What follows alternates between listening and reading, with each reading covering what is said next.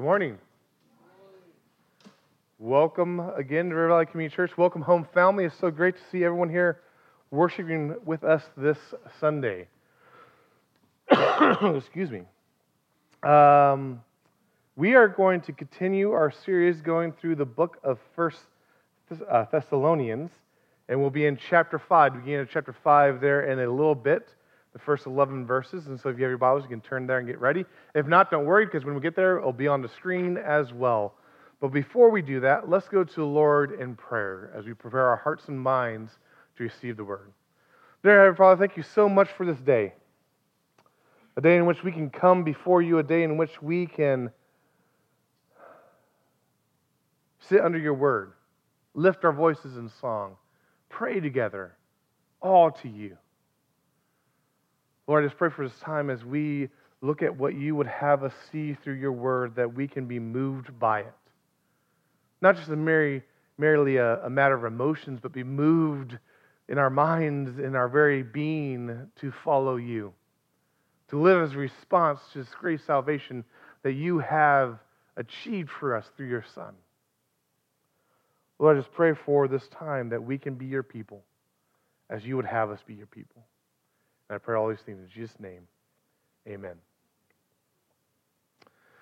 So when I was in college, there's an instance, actually several instances that are very clear on my mind. There was this guy who chose to, try to talk to people about who God was by wearing a sandwich board that lists all the people who are going to hell. And he would stand out in front of the student center at my college, and he would yell at people about the coming judgment. And included in that long list of people who are going to hell, according to that sandwich board, were college students as well. So I was like, I don't think he knows his audience that well. But he would rant and rave, and it's funny because when we think about judgment, or the fact that there is a coming judgment that the Bible makes very clear, sometimes we can't help think about figures like that. Or the person who's standing on the corner on the busy road with a big sign just yelling at cars, or even a sign that says, judgment is coming, but they're smiling and waving, which seems kind of weird. But we can't help but think about those individuals who kind of are really forward with this fact that judgment is coming. It seems kind of weird because we don't like to talk about that. We don't actually like to talk about judgment as a whole society. Our whole society is really judgment opposed, you might say. There's one thing society at large seems to agree upon, which is the fact that you can't judge people. In fact, the only people that people like to judge are the people who judge people. And so people are always like, you can't judge. And then some people try to maybe make it a little bit more grounded and make statements like, well, only God can judge me. As if that's a comfort when you look upon them and say, you're probably the last person who for sure find comfort in that only God could judge you. But we're opposed to this idea that there's judgment. We're opposed to this idea that God actually judges. But when we come to the Bible, it's very clear that God stands as the good judge, the ultimate judge. That when the end of this age comes to be, there will be standing the good judge who is going to be judging all of humanity, and that can fill us with some weird emotions. We know this to be true because our great confessions of the faith talk about how when Jesus comes again, He's coming to judge the living and the dead. Even our statement of faith here at River Valley talks about the coming judgment and the hope we have in that. But when we start thinking about what that means, that God will judge, we can probably be a little fearful. What does that mean that God is going to be judging us? How should we feel about this fact that the Bible makes so clear? Well, I think in 1 Thessalonians chapter 5, Paul addresses the coming judgment and how Christians should respond. So if your Bibles open up to 1 Thessalonians chapter 5, We'll be reading those first 11 verses. This is a continuation of his argument that he ended in 1 Thessalonians chapter 4, where he's talking about the coming of the Lord, and he's giving people hope that their loved ones will be included in Jesus' return. And now, starting in verse 1, he says this: "Now concerning the times and the seasons, brothers, you have no need to have anything written to you, for you yourselves are fully aware that the day of the Lord will come like a thief in the night. While people are saying there's peace and security, then sudden destruction will come upon them, as labor pains come upon a pregnant woman, and they will not escape. But you are not in darkness, brothers, for that day to surprise you like a thief. For you are all children of light, children of the day.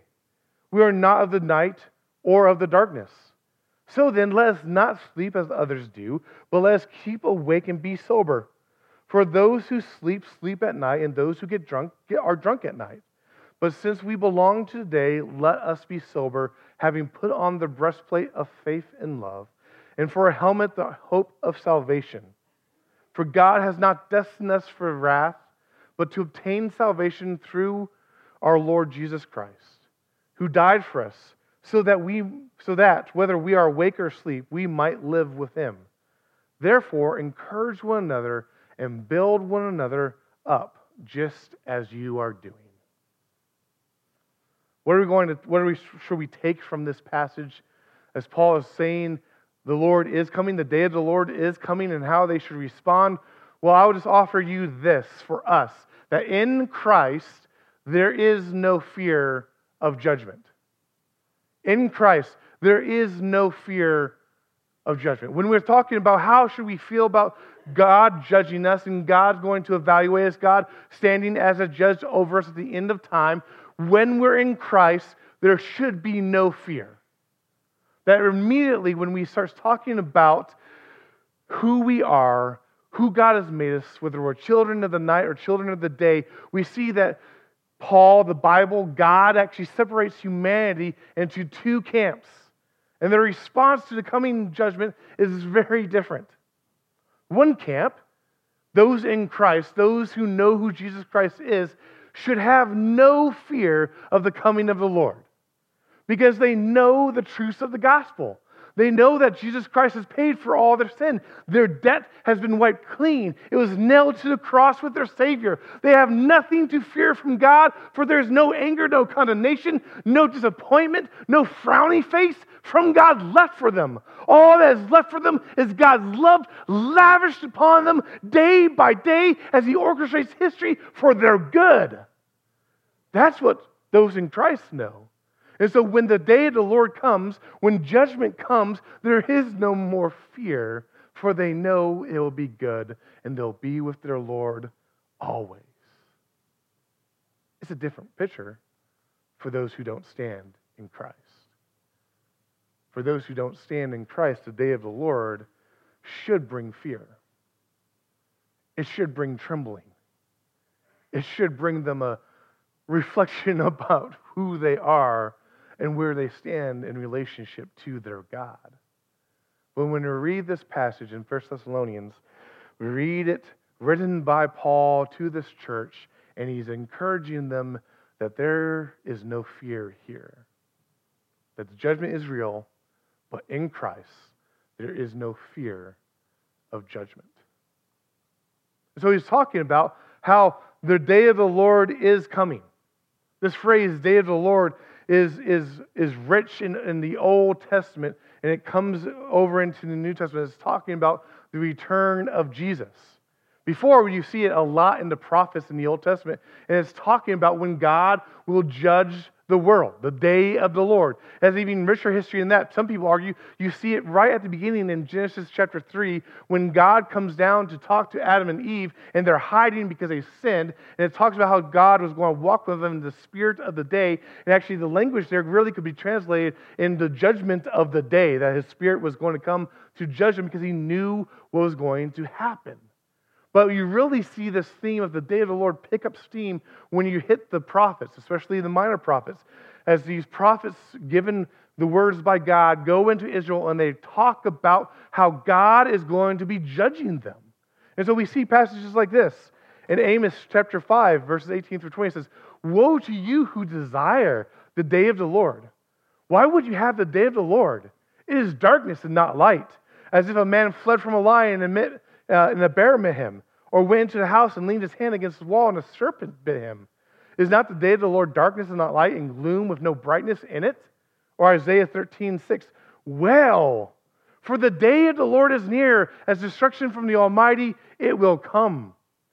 Joel 2:31, "The sun will be turned to darkness and the moon to blood before the great and awesome day of the Lord comes." You hear that and go, "Wait, what, Adam? You just said there's no fear." That sounds very fearful. That sounds like a horrible thing that's about to happen. And again, if you're not in Christ, yeah.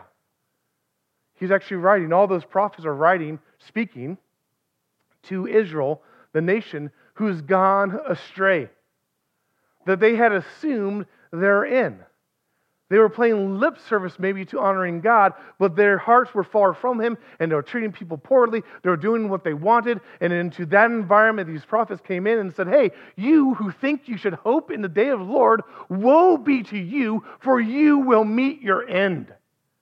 That they had assumed that they were all good when they were not all good. That these prophets really urging the people of Israel to check themselves, because they were really on this course where they're going to wreck themselves. So they were encouraging that. So when we read the day of the Lord, that might be in the back of our brains. That might even be in the back of these Christians' brains of why they were fearful, or why they might have some mixed feelings about what's going to happen.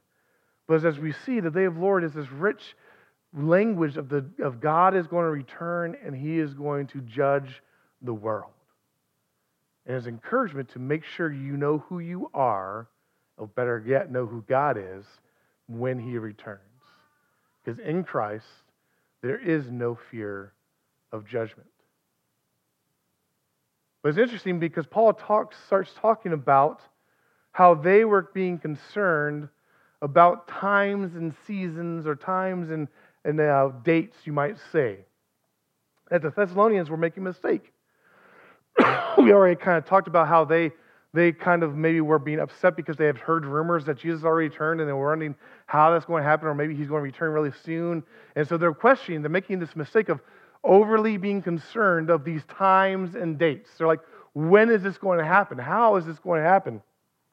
And they're focusing on that. And so Paul starts this whole conversation saying, hey, concerning those times and the seasons, you don't have to have anything written to you, because you know the truth that we can't know. As Bruce read before in Matthew 24, as we read right here, we don't know when the day of the Lord is. We don't know when Jesus is going to come back. But my goodness, does that not stop us from trying to figure it out? If you've been around the church at all, or even just been a student of church history, you know this is true. I just did a quick little search. I was like, how many people from the Christian church have predicted the end was about to happen?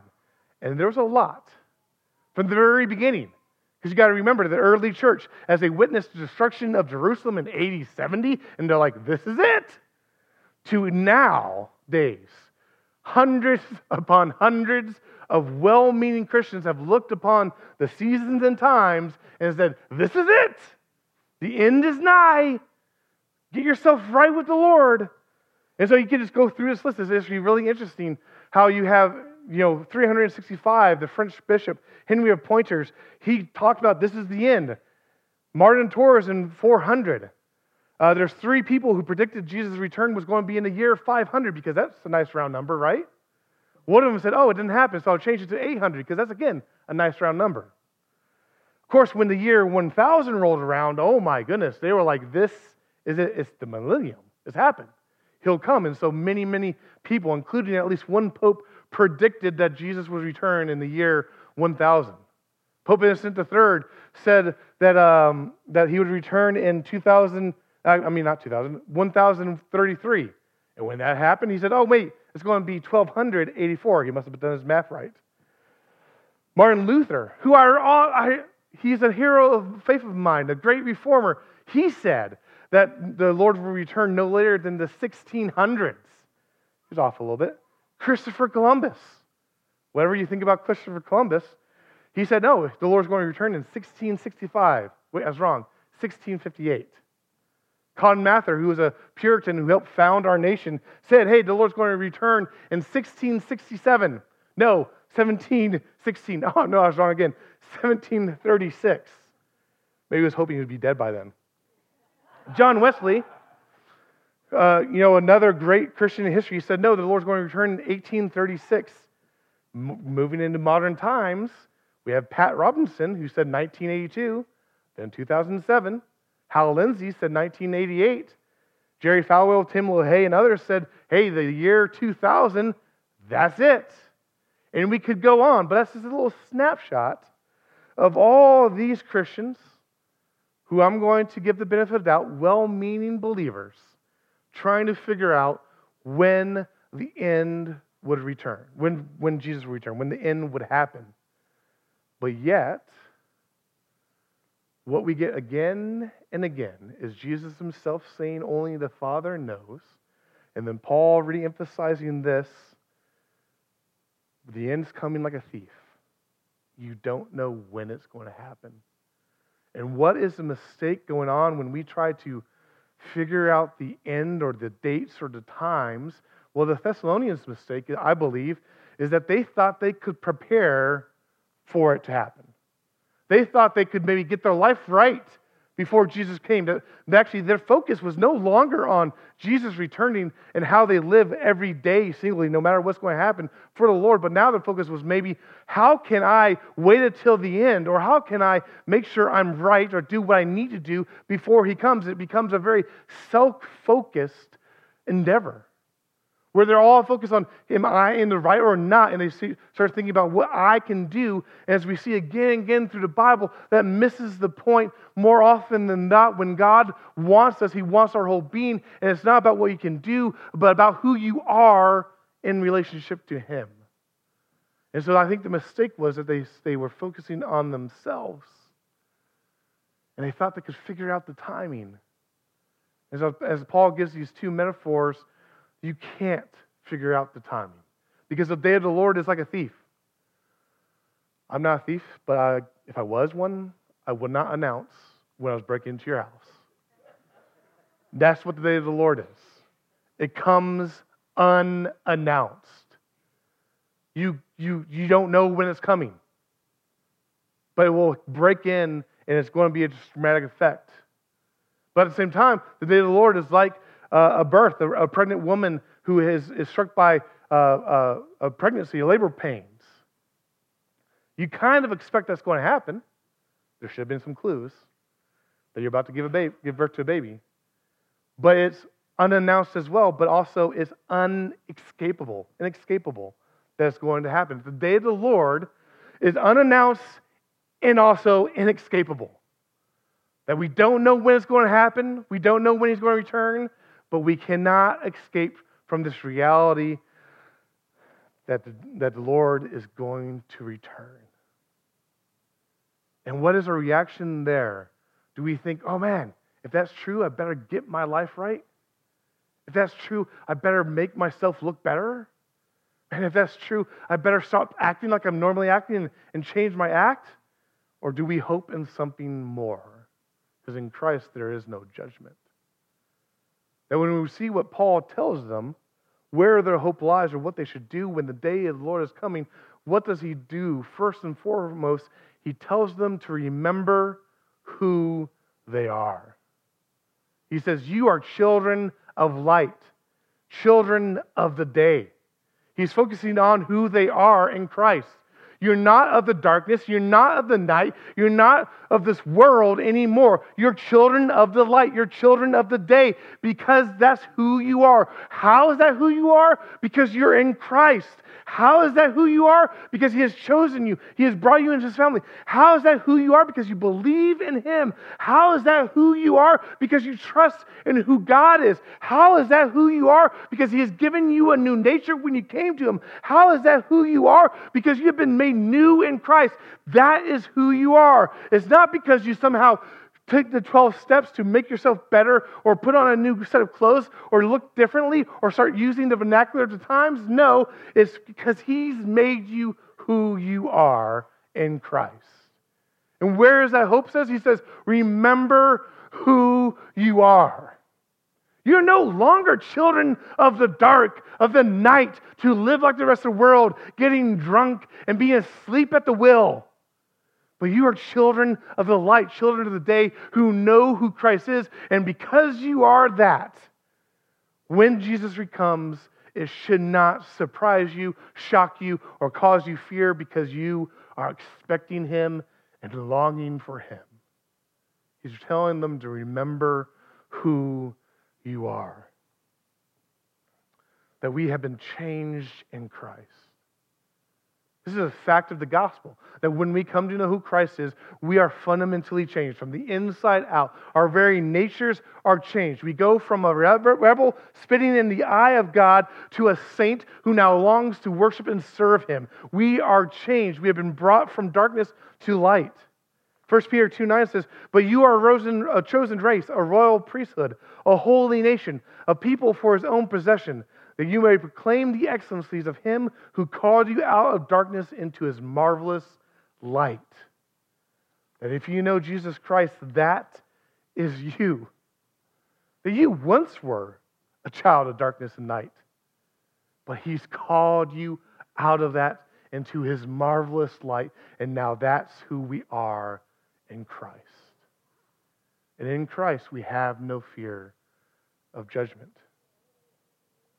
But right hand in hand with remembering who we are, we also remember how we are called to live and to act.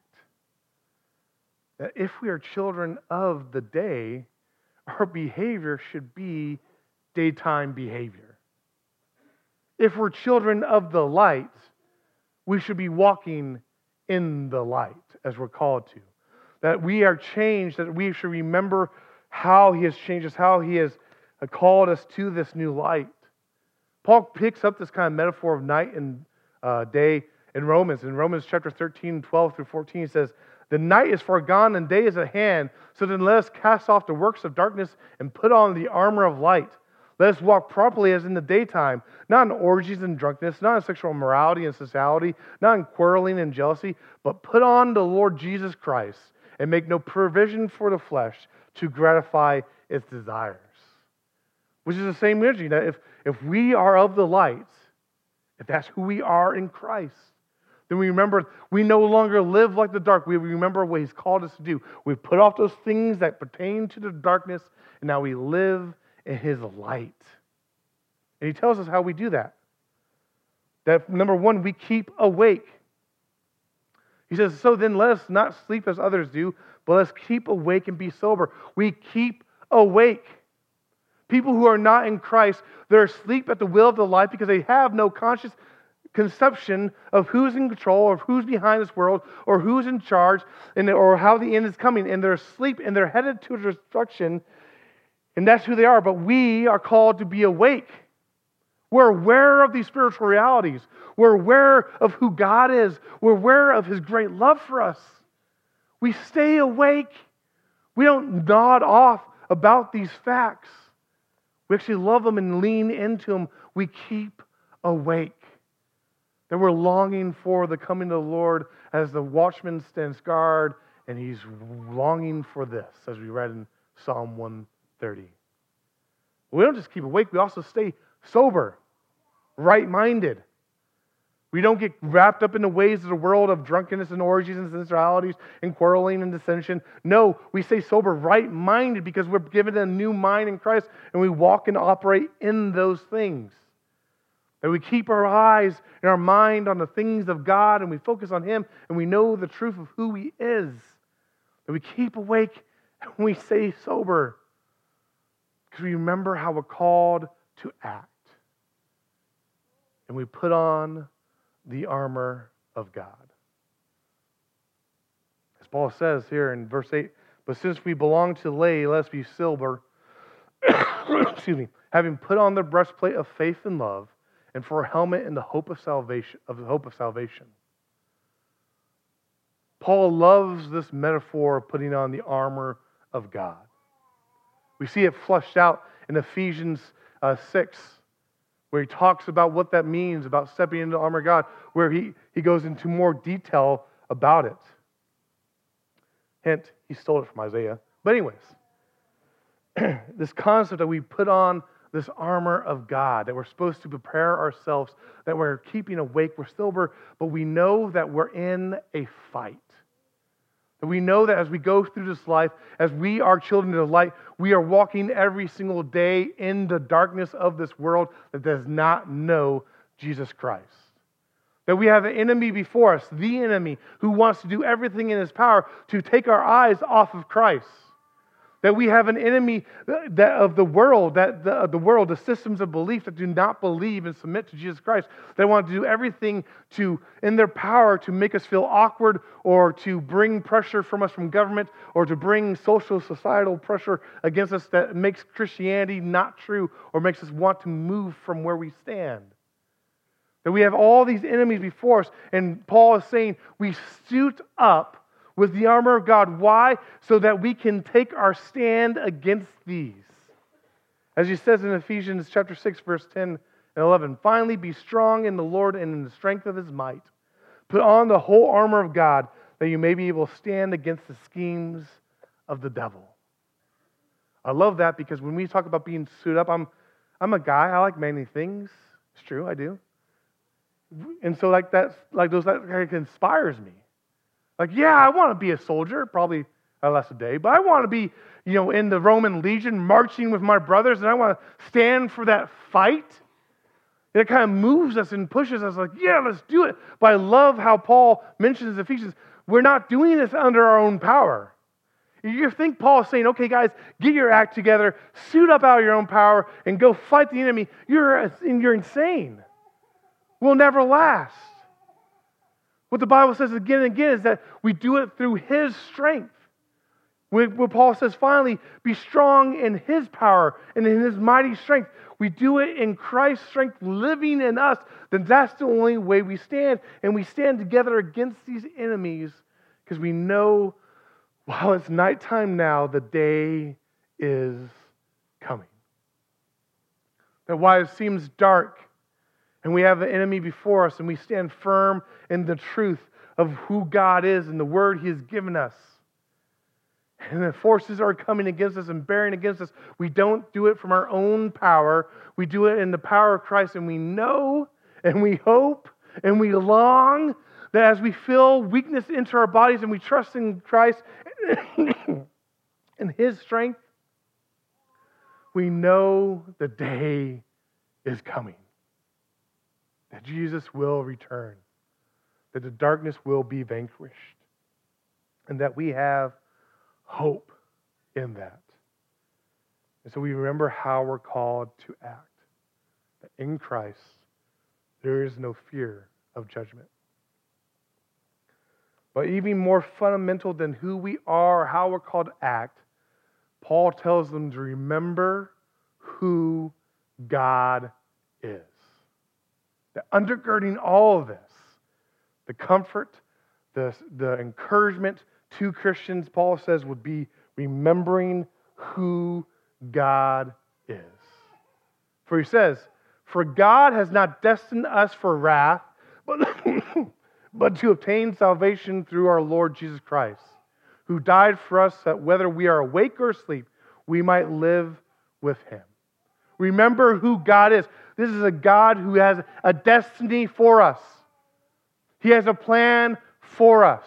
It is a great and mighty plan. It's his plan for us to be sanctified in his Son. It's his plan for us to be brought to completion at the day of the coming of the Lord. It's his plan for us to be included in his family. It's his plan for us to be adopted as sons and daughters because of the Son who loves us. This is his plan for us. And because of that, he has not destined us for wrath. He has destined us to obtain the salvation he has secured for us. That our hope is not even how well we can act. Our hope is not how well we can live out being in the day. Our hope is not even in who we are as his children. Our hope is in who he is. the one who has a destiny for us, the one who obtained salvation for us, the one who's going to secure it for us. We hope in Him. That He secured it how? Because Jesus Christ died for us, so that whether we are awake or asleep, we might live with Him.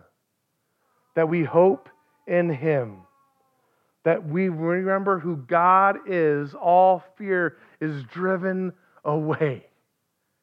For God, the maker of heavens and earth, the maker of all the cosmos, for God who spun planets in their places, this almighty Lord of the universe, who knows us and cherishes us, and it plans our destiny, not for wrath, but for salvation. We hope in Him. And as He proved it to us by the sending of His Son, who saves us in spite of ourselves. So we look towards Him and we hope, and we cling to this truth of who He is. Excuse me. In Christ, there is no fear of judgment. When we think about the end times or the coming judgment, what would we think the primary purpose of hearing about that be? Well, Paul says, encourage one another in it. When you think about Jesus coming back, he says, encourage one another. At verse 11, he says, therefore, encourage one another and build one another up, just as you're doing. He's commending them. They're already doing. He says, keep on doing that. When you think about the coming of the Lord, when you think about the coming judgment, you should be encouraging one another, building each other up in this truth. What does he mean by that? Well, I think he means by that when we see our brother or sister who gets fearful about what the world is, or gets fearful about what's going on in the world, or gets fearful about maybe where they're headed, you bring them back to this truth and say, here is your comfort, here is your hope. We have a living God who loves you so much that when you're a sinner, He still sends His Son to die for you, loves you so much that how could He, who has already given you His Son, possibly not give you everything else you need? This is what we remember and hope. And so when we encourage someone else, when we build each other up, what we're building them up in. We don't look at them and say, man, you sure are nice. And I like your sense of style. No. We look at each other and say, your hope is in Christ. Your hope, and it is who God is. Excuse me. Your hope is who He has made you be, remade you in Christ. That is our hope. We rebuild each other. We build each other up, encourage us in this truth as we pick people up who are hurting, going through hardships, and we direct the gaze where it should be, which is on our Savior, who loves them and cares for them. And then we walk alongside of each other because we all lose sight of Christ at points in our lives.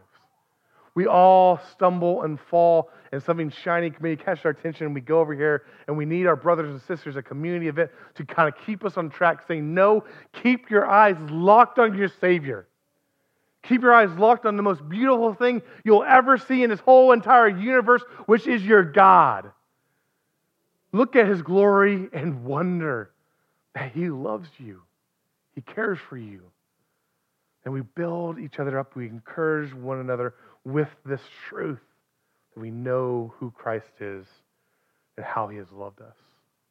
Because in Christ, there is no fear of judgment. So do you fear? When we think about the coming of the end, are you fearful? Are you uncertain? Does it get you anxious? Do you wonder how it's going to be? Well, we maybe all do that at times. And if that's you, you look again to the gospel. That if you're fearful and you don't know the gospel, look to the gospel. Know the glorious truth of the good news of who Jesus Christ is. That He paid the debt for sinners. That He went to the cross bearing a debt that was not His, bearing the punishment of sin that was not His, but was ours.